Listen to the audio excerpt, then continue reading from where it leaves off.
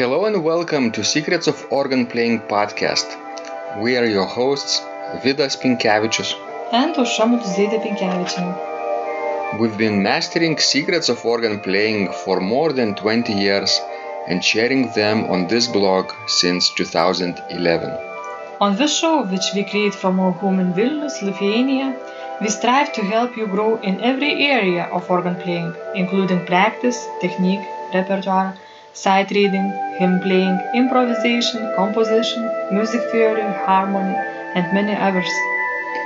Our hope is to help you become a complete musician, or what we call as total organist, a program which we have created to help you reach your dreams faster than you would do on your own.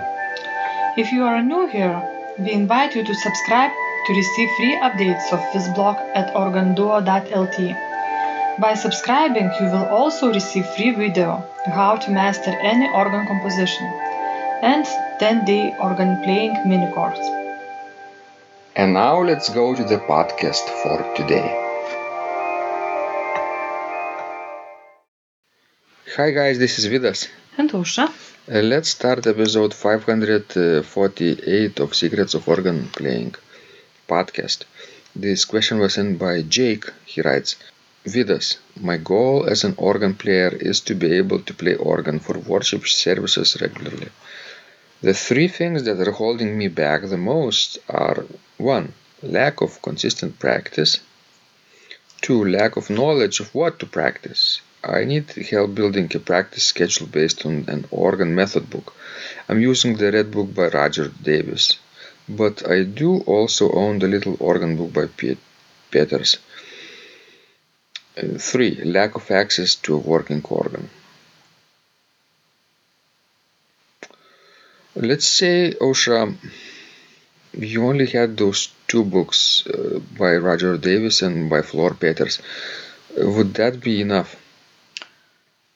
Well, I don't know the book by Peters actually, but I know that by Roger Davis we own it as well.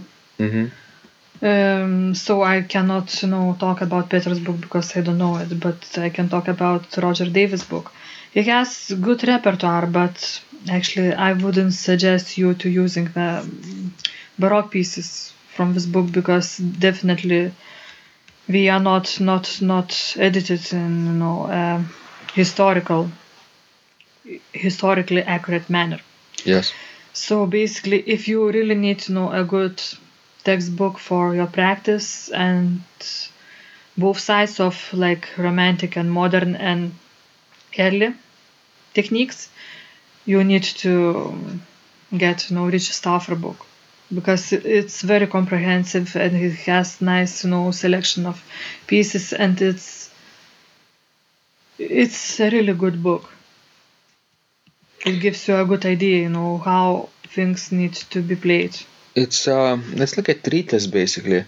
Nowadays people don't write treatises, right? But before, let's say 20th century,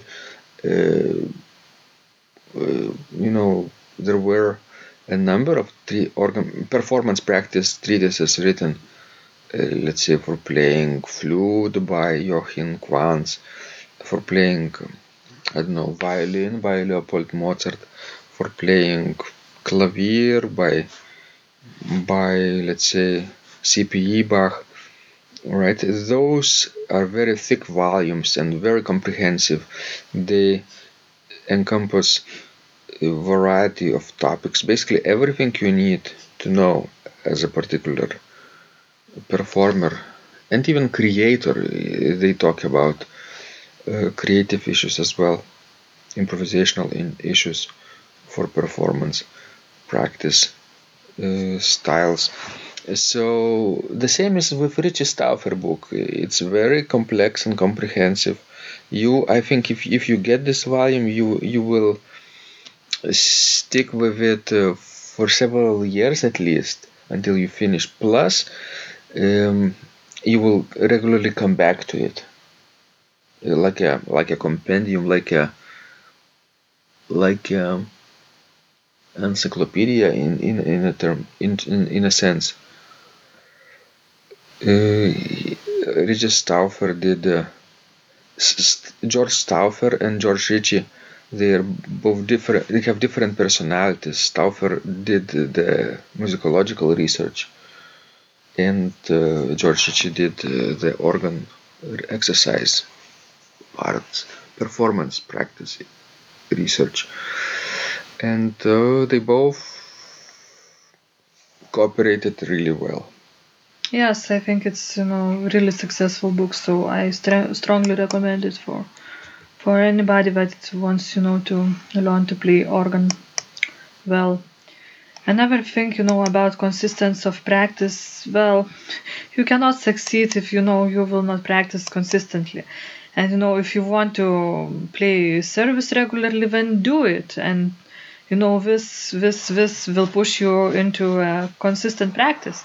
If you will have, let's say, worship to play every week, every Sunday, and maybe if you will start to play at the church regularly, you will get to practice on that instrument regularly, and this will solve your problem number 3, the lack of access to a working organ. Yes, but you have to still have basic skill to have in order to be invited to play for services. Yeah. Before you have the skill, maybe you could volunteer, right? You could volunteer from time to time, like once a month, let's say. Not once a week, but it's too much, but maybe once a month you prepare a few hymns, maybe a prelude and postlude, and that would be your goal for 1 month. And little by little you get acquainted with the congregation this way. You get known in the congregation. You build reputation within that circle. People start to trust you, and sometimes they even ask you to play more and more regularly, right? And by the time it happens, you will have acquired a decent skill for service playing, I think. That's right. That's what our student and friend John Higgins from Australia has done. At first he volunteered, just basically, he started from scratch. He didn't study in the music school or conservatory. He started studying with us online, and then became our total organist student. Was very curious, asked many questions. We created many training programs based on his ideas and struggles. And little by little, not only he started playing in services, but he started playing recitals. Yes. And in recent years, he even came to Vilnius play a recital on the largest pipe organ in Lithuania. He published his DVD as well. Yeah. This is an example of what can you achieve if you set your mind to it, if you have a, let's say, growth mentality and not limited mentality. Limited mentality is like you say, I lack those 3 things or many things, 7 things, 8 things, and I'm frustrated, right? And growth mentality says that yes, I have those struggles and challenges, but with consistent practice I can overcome anything. True. Consistency is a very useful tool. But well, let's be honest, it's not easy to do it, and because it's not easy, a lot of people quit half-time or haven't progressed at all. They quit before even they start seeing the results.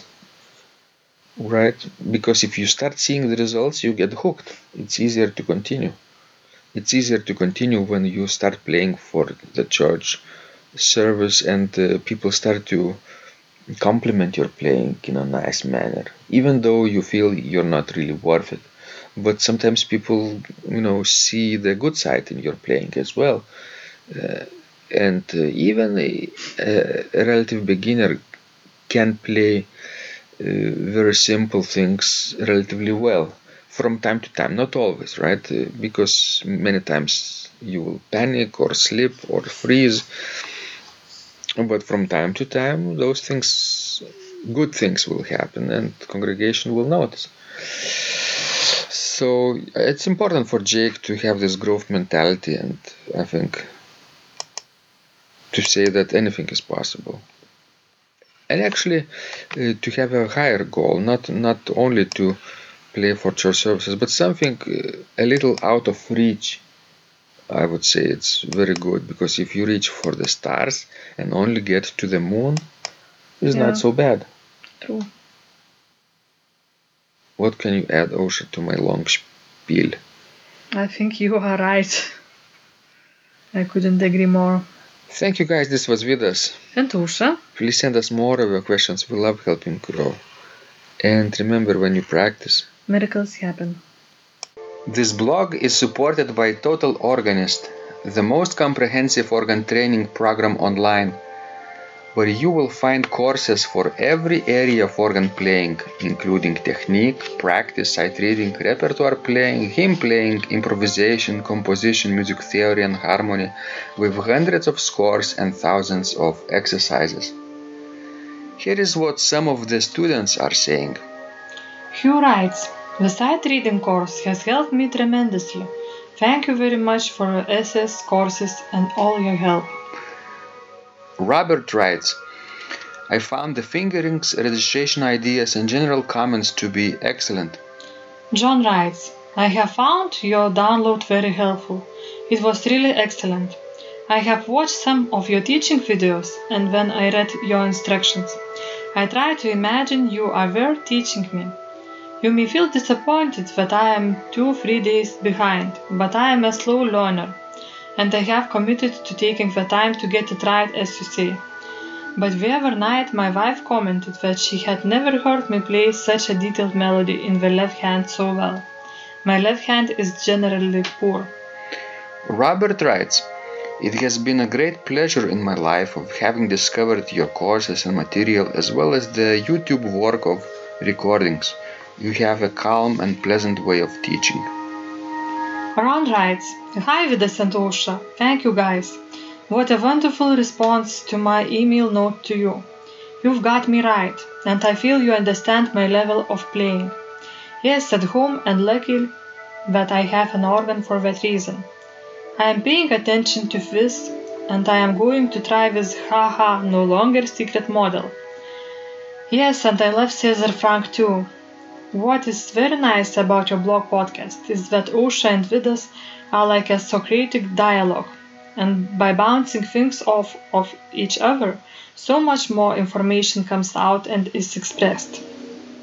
Your comments contain a wealth of information and understanding. I really appreciate this. It is very inspiring and will keep us moving forward."